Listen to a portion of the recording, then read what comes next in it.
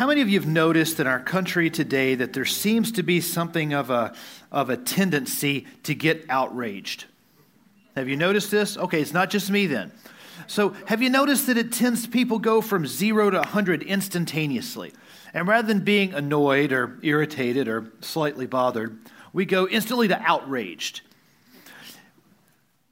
How weird is it that that's in a country where nearly 80% of the people claim to be Christian? That's strange, because if we're acting like Christians, then we would demonstrate Christian behavior. Christian behavior typified by love and joy and peace and patience and kindness and gentleness and long-suffering and understanding, that our minds are full of, and therefore our behavior is tempered by things that are true and noble and right, pure, lovely, admirable, excellent, praiseworthy, and that what's in the well comes up in the bucket. What we're thinking about, dwelling on, filled with, that's what comes out in our behavior patterns. So here's some real statistics. As it turns out, 29% of Americans, once they're polled and really asked the question, would identify themselves as born-again Christians, saying that I'm not just Christian by culture, but I'm actually a Christian person. And then among those, only 15% would agree with the basics of the Christian or the biblical truth that the Bible is the infallible Word of God. Jesus is the only way to peace with the Father. Jesus' real birth, death, and resurrection, the virgin birth of Jesus Christ, the reality of an eternal state, and the responsibility for our actions. Then only 15% of Americans would adhere to that truth. In that context, that makes a lot more sense. It means that 85% of the people who constitute our nation do not believe in those things and therefore behave like they don't believe in those things. And so amongst the Christians in that 30%, we have these people that are called convictional Christians. And by the way, this is from a 2018 survey. There are convictional Christians in that 30%. There are congregational Christians, and there are nominal Christians. And I want to define those real fast in the context of what Paul referred to as immaturity, or those who are not capable of eating spiritual food, grown-up food, and he has to feed them milk. So the convictional Christians, there's convictional, congregational, and nominal. Convictional Christians are those people who really do believe in what the Bible has to say. They're serious about it. They're convicted by that, and they are regularly in attendance at church and in life groups and in discipleship with other Christians. And that constitutes 15% of the American population. The next group are what are known as congregational, and these are the people, you probably know them, maybe you're one of them and you just got to be here today, but the congregational Christians are those people who have a belief in God and a belief in the Christian faith, and they actually identify with a particular church, and they go to that church less than 10 times a year, but they identify with a church and with a faith. And then the nominal Christians are those who would believe in the Bible, believe in Jesus, but they don't actually attend and are not committed to any body of faith. And so the nominal Christians in the United States of America made up a huge group of that 80%. And between the 80% who say they believe and they call themselves Christians, and that 15% of people who are actually committed to the church, we have this huge midsection that were referred to as nominal Christians for many years. But as the advent of the millennial generation is coming into its maturity, in other words, postmodernity is really coming into its full form, those people are becoming what are known as the nones. And so do you identify with a church? Do you identify with a body of believers? Do you identify with the Christian denomination? How would you identify this way, Baptist, Catholic, Presbyterian, Methodist, Anglican, community? And they would answer none. They don't answer any. They don't really identify with any group of Christians. They just kind of nebulously believe in a God. And so this is where we are in the United States today. What we've been talking about all the way through this book of 1 Corinthians is that Corinth and America are extraordinarily similar. And you might want to look at this book as First Americans. Read it as if it was written directly by Paul and Sosthenes to us in the United States of America today, to come to and realize, wow, what was true then is true now. What was a problem in Corinth is a problem in the United States today. And if we're going to move past that, and that 15% of the faithful is going to expand up and be a larger group, then we're going to have to be more faithful in the way that we live out our Christian convictions so that people don't see hypocrisy but authenticity. And how do we get there? As Paul is talking about, he says, my brothers and sisters, I was not able to speak to you as spiritual people, but as people of the flesh, as babies in Christ. I gave you milk to drink, not solid foods, since you were not ready for it. So a word about the Scripture. All Scripture is given, is inspired by God, and is profitable for teaching. Actually, I'll pull it up for you here. Is profitable for teaching, for rebuking, for correcting, and training in righteousness, so that the man of God may be complete, equipped for every good work. In this verse is Paul talking to young pastor Timothy. So that man of God he's talking about is the pastor, the preacher. Preachers and pastors need to be equipped for every good work, and they find that equipping in the Scriptures, so that when we stand and we speak the truth of the Scripture, we don't speak our opinions. We speak what Scripture is teaching, and what you as a churchgoer need, as those 15% kind of people that gather here regularly, that in this community, what you need to demand of your pastors, is that we preach the whole counsel of the Word of God faithfully and truthfully.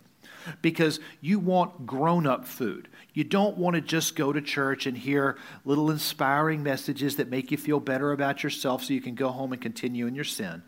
You need to be convicted when you come to church. You need to walk away from here. Wait for it. Ready?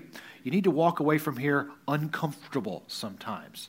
My hope, our elders' hope, our pastoral staff's hope is that what happens on Sunday is you are edified and encouraged and growing in your faith, and that we leave you with things to think about, ponder about, debate about in your life groups and your study times during the rest of the week. That's what we would hope for, because that's how grown-ups behave. Here's what we don't behave like Christians.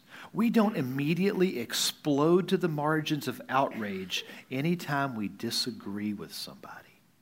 So if we look around our culture and we see, whether that be in politics or cultural differences on this matter or the other, every time we disagree, what Christians ought to be demonstrating is a calmness and a patientness that wants to hear other people's points of view and love that person and engage a person you love on level ground, rather than feeling like you have to scream louder, make a more dramatic case, you have more friends on Facebook liking your opinion or your attack, and speak in the pejorative and the caricatures.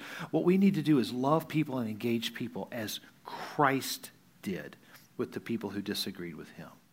You see, when Christians act like that, we act mature.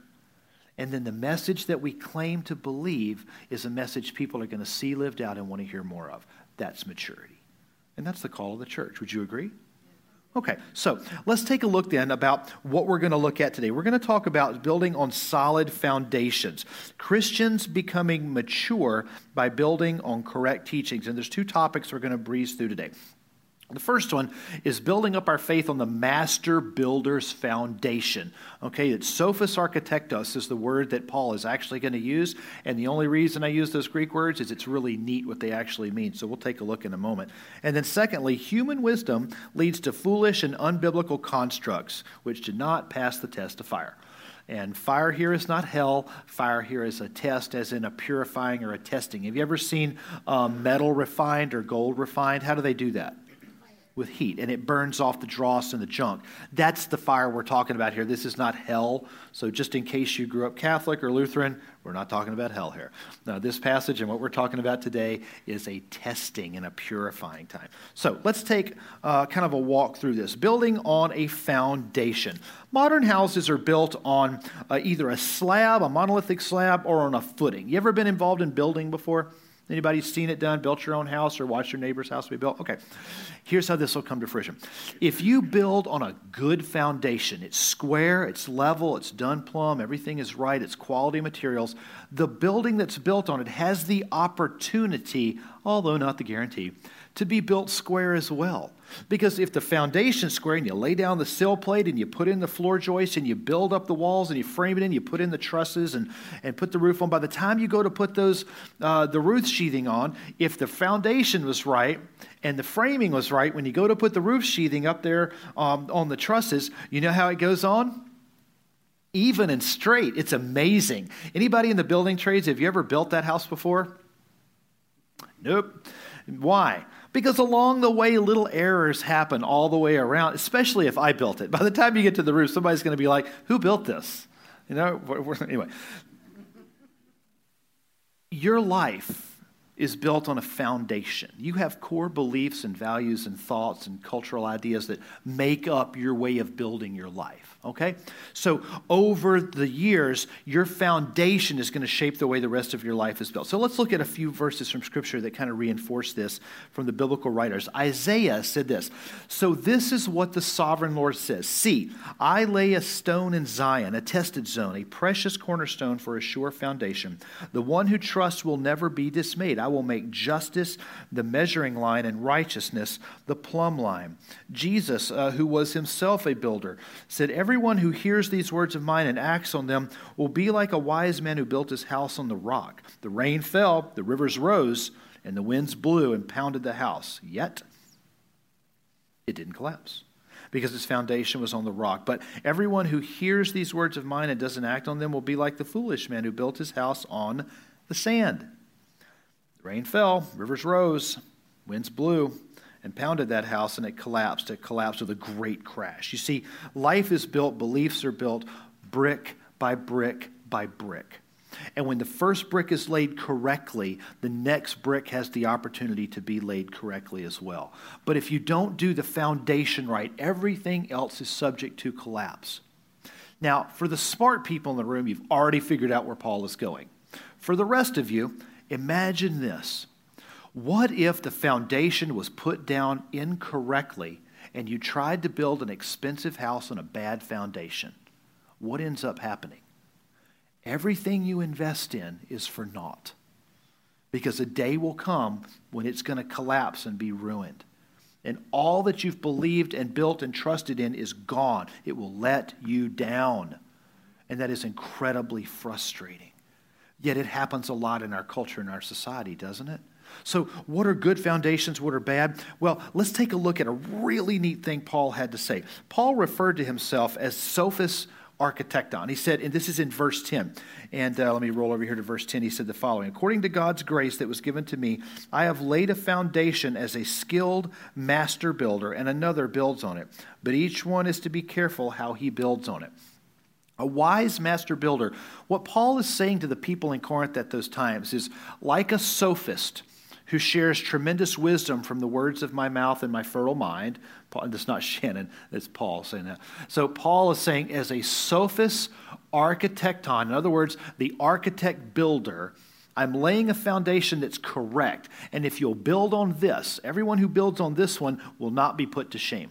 In 1978, Henry Isaacson designed, as the architect, the building that you sit in today. This was originally designed as a racquetball club and a bar upstairs. Later on, it became the Rock on 12th, right? You guys remember the Rock on 12th? Some of you are old enough to remember that. Phil, do you have any recollection of that? There's been a problem with this building from 1979 until about 3 years ago, Andrew. Am I about right? 3 years ago, we finally solved it. You want to know what that problem was? The architect laid out a design for the foundation of this building that took in mind the fact that we're at the bottom of a hill that's made up of the Niagara Escarpment. So water flows which direction?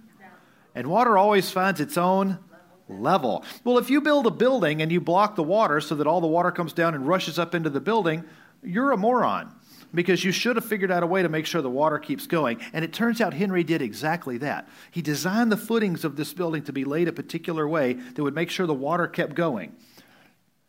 But the person who laid the foundation that Henry designed, when Henry was out of town in Chicago for some sort of a thing that architects do, the person putting them down decided they're smarter than the architect. And so instead of laying all the footings this way, he laid them all this way, right? And what that created is what we refer to as a dam. That word's been used several ways with regards to our foundation, but here's the problem. The water comes down and it hits a dam and it comes up, and it rises up. It rose up through our foundation. It came into our building, and many times over the years, this place has flooded. That didn't have to happen. Now, it wasn't until Andrew's crew figured out how to do this as real engineers, they dug down deep enough, put in the right thing to get the water to come down the hill and gave it somewhere to go, that it went away and all's good. Thank you, by the way, Andrew, for your team's handling that the last couple of years. But if you just built it the way the master builder told you to, you wouldn't have had a problem. But how many of us look to the words of Scripture and we go, oh, I'm smarter than God.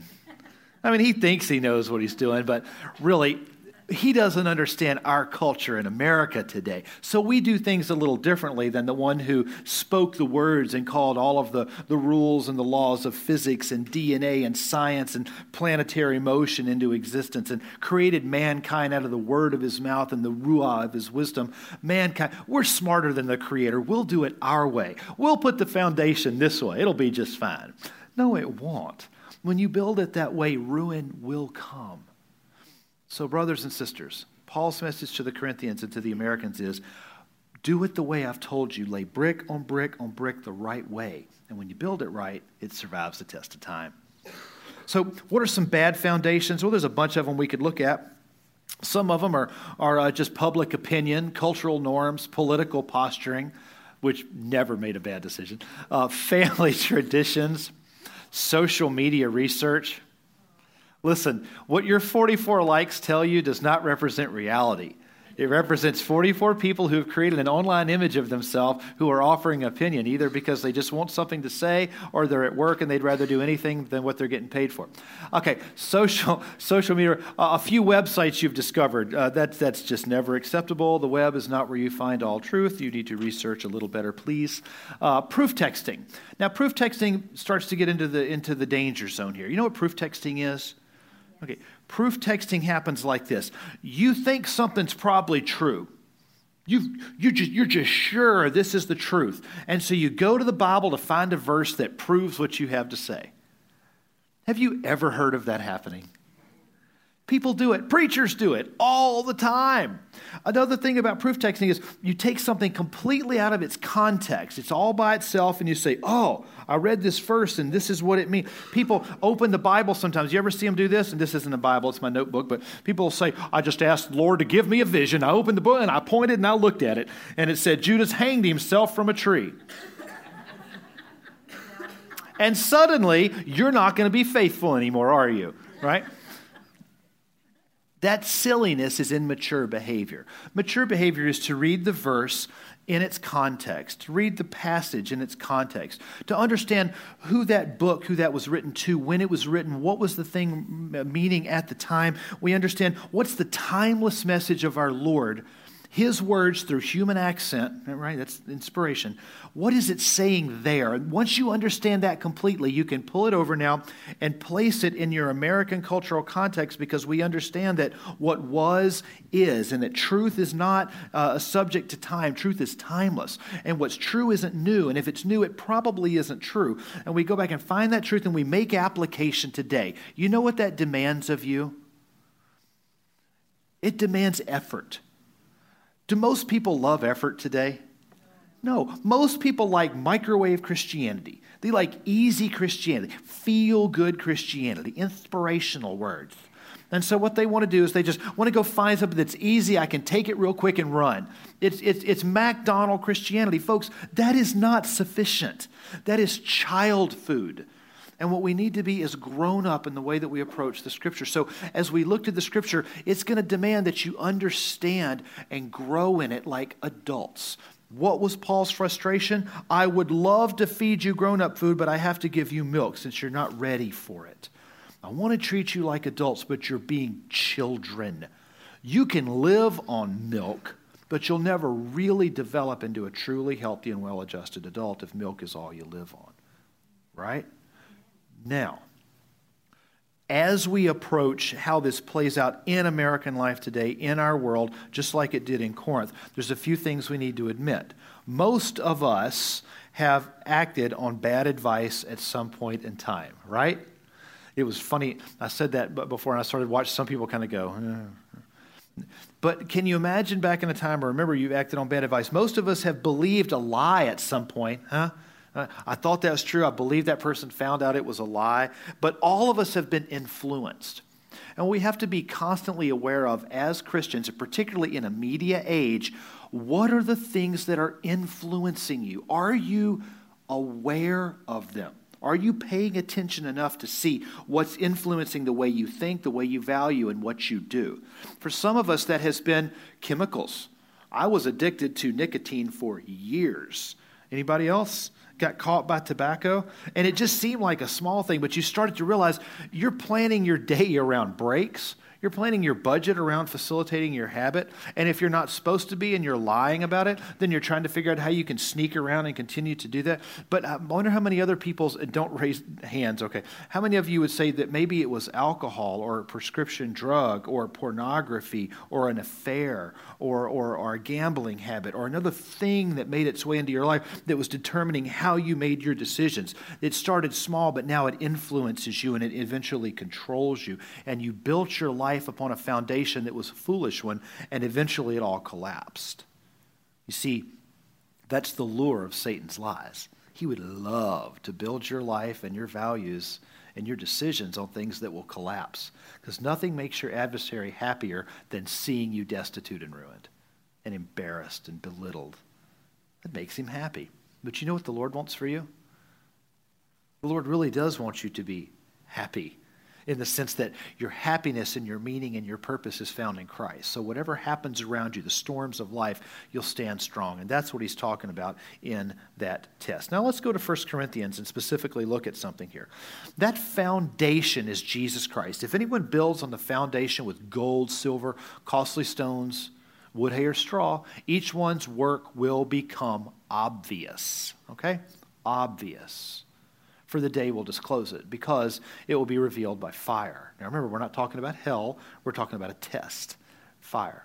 The fire will test the quality of each one's works. If anyone's work is built to survive, he will receive a reward. If anyone's work is burned up, he will experience loss, but he himself will be saved, though only as through fire. Have you ever seen the pictures on the news where somebody's house is burned down and they're out there on the curb and the fire trucks are there and they've put the fire out and the family's kind of standing there? It's like a Red Cross commercial a lot of times. And you're just standing there with nothing but the clothes on your back and maybe just the family holding hands, utterly devastated because everything they have has been destroyed. Do you have that image? Have you seen these pictures, images? The California fires of late made that kind of easy for us. Hurricanes Katrina and Rita, when they went through the Gulf states, the incredible, unimaginable devastation that just wiped things clean, left a lot of families with nothing, completely destitute. They were alive, but that was it. Everything else was lost, right? I know you were down there in the middle of that. My teams were down there doing disaster relief, and I got to tell you, it's an incredibly humbling thing to think that everything that you have is wrapped up in your house and that's secure, to see that water could come through and wipe it clean, as like the city of Bay St. Louis, which ceased to exist. There was nothing there. And I remember our team pulled in, I think it was 8 days after Rita, and Bay St. Louis did not exist. It was gone. And there were foundations sometimes, but other places there was just dirt and mud and stink and nothing was there. There used to be a town. It's gone. But you see, that's what happens in our lives in a sense, right?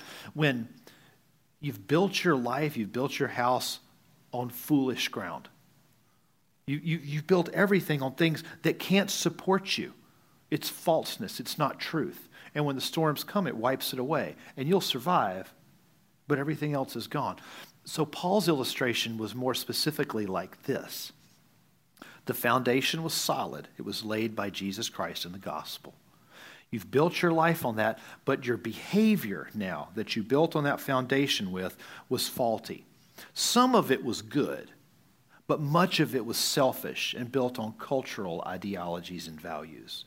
And a day is going to come where you're going to stand before the Lord your God, and you're going to be reproved. You're going to be tested, almost like a fire, Paul is saying.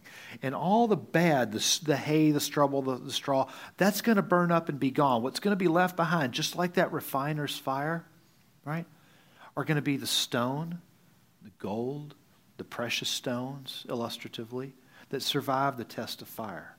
And when you stand before Jesus Christ on that day of judgment, what in your life is going to survive that test?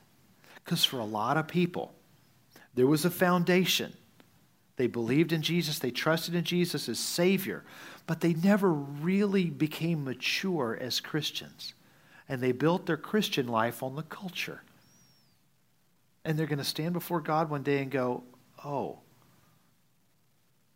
doggone it, I believe in you.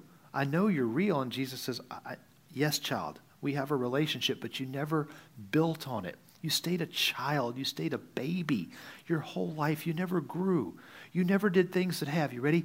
Kingdom value that stand that test of time. And how disappointing so many people are going to find the end of their lives to be. So that's what 1 Corinthians is talking about. So as we read that passage, this is what we're seeing, and this is what's in view. So as we go back to just kind of looking at a passage of, or looking at our passage today, what are the two things we really wanted to walk away with? Number one, building up our faith on the master builder's foundation. Make sure you build on the right one. And then secondly, human wisdom leads to foolish and unbiblical constructs, which do not pass the test of fire. Culture never fully lives up to Scripture's demand. Culture always shifts. We like to explain it like this. The Scripture in God's way, we refer to as a narrow way, right? Jesus referred to as a narrow, but that culture is a winding path. So imagine a straight line here, and culture weaves back and forth along that line, sometimes to the more conservative, sometimes more often to the liberal side, and we weave in and out of Scripture, and we keep some things, and we build on the equity of Christianity with things like taking care of the poor and rights for all people and not abusing and not lying and honesty. We build on these constructs that are Christian, but then we weave off into culture and do whatever we want. Weave over here and do whatever. Weave over here. And we're taught peace and standard, but we sure do love war. And we're taught morality and doing what is right, but we sure do love our sensuality. And so we weave back. But the word always stays straight. And that which is on the foundation survives, that which to the side falls away. That's what I really want you to hear Paul saying today. But what I want to do is take a little bit of a tangential rabbit trail for just a second, because I recognize we live in an area that is largely populated by or settled by people who came from the Catholic tradition. And so the Catholic vein or tradition of the Christian faith has some things in it that are wildly inconsistent with the teaching of Scripture. Because in Catholic dogma, the Scripture and the papacy or the human tradition are equal. And because the papacy and the tradition of the doctors and the saints created the Bible in their world, they elevate that above Scripture. So they can contradict and disagree with Scripture all they like or redefine Scripture because they believe that this is above Scripture. You guys tracking with me so far? Now, if you come from the Catholic tradition, follow along with what I'm saying. I'm not attacking. I'm just going to point out something that went greatly awry that needs to be, should be, and was corrected in the Reformation. Right around 1080, the theory or the practice, the dogma of purgatory was generated. And the idea is that it's a place of temporal punishment for those who are not entirely free of venial sin. And therefore, the flames of this purgatory will purify people so that they are then fully sanctified and able to go into heaven. In other words, their concept is that somehow the fire will burn away the dross and they will be purified good enough to go into heaven. Now, this is nowhere taught in the Scriptures. But if you take a few verses and you massage them enough, you can get there. Do you know what one of those verses is that we read today? It's 1 Cor 3:10. Where he talks about how the master builder, or this 1 Corinthians 3 passage, where he says, according to God's grace, and the master builders, and the building on the foundation. And it says, if anyone builds on the foundation, it goes through this. Then we get to this verse right here, and it says, if anyone's work is burned up, he will experience loss, but he himself will be saved, but only as through fire. So the Catholic tradition said that you'll be saved, but only through the fires of purgatory. And they built an entire dogma and doctrine on this verse. Well, how do you do that? Well, you take some human wisdom and you inject it into the Bible and you proof text. The human tradition was actually a very, very old one. And it was the idea of praying for or praying to the dead. Many religious and pagan practices across history have done this, and many continue to do that to this day. And their idea is that somehow the living can pray for the dead and earn credit for the dead so that the dead can be moved into a state of better grace. We even have Mormons teaching this in American culture today, that somehow in their religion they can pray for the dead, give money for the dead, marry the dead, and bring life and salvation to the dead. This is utterly inconsistent with the teaching of Scripture, but it's the wisdom of man that's been built upon a faulty foundation. The foundation stinks. Scripture teaches that your salvation is through Jesus Christ and your personal relationship with Jesus Christ, and that to be absent from the body is to be present from the Lord, and that a day is going to come when each one of us is going to give an account for ourselves and our life and what we've done.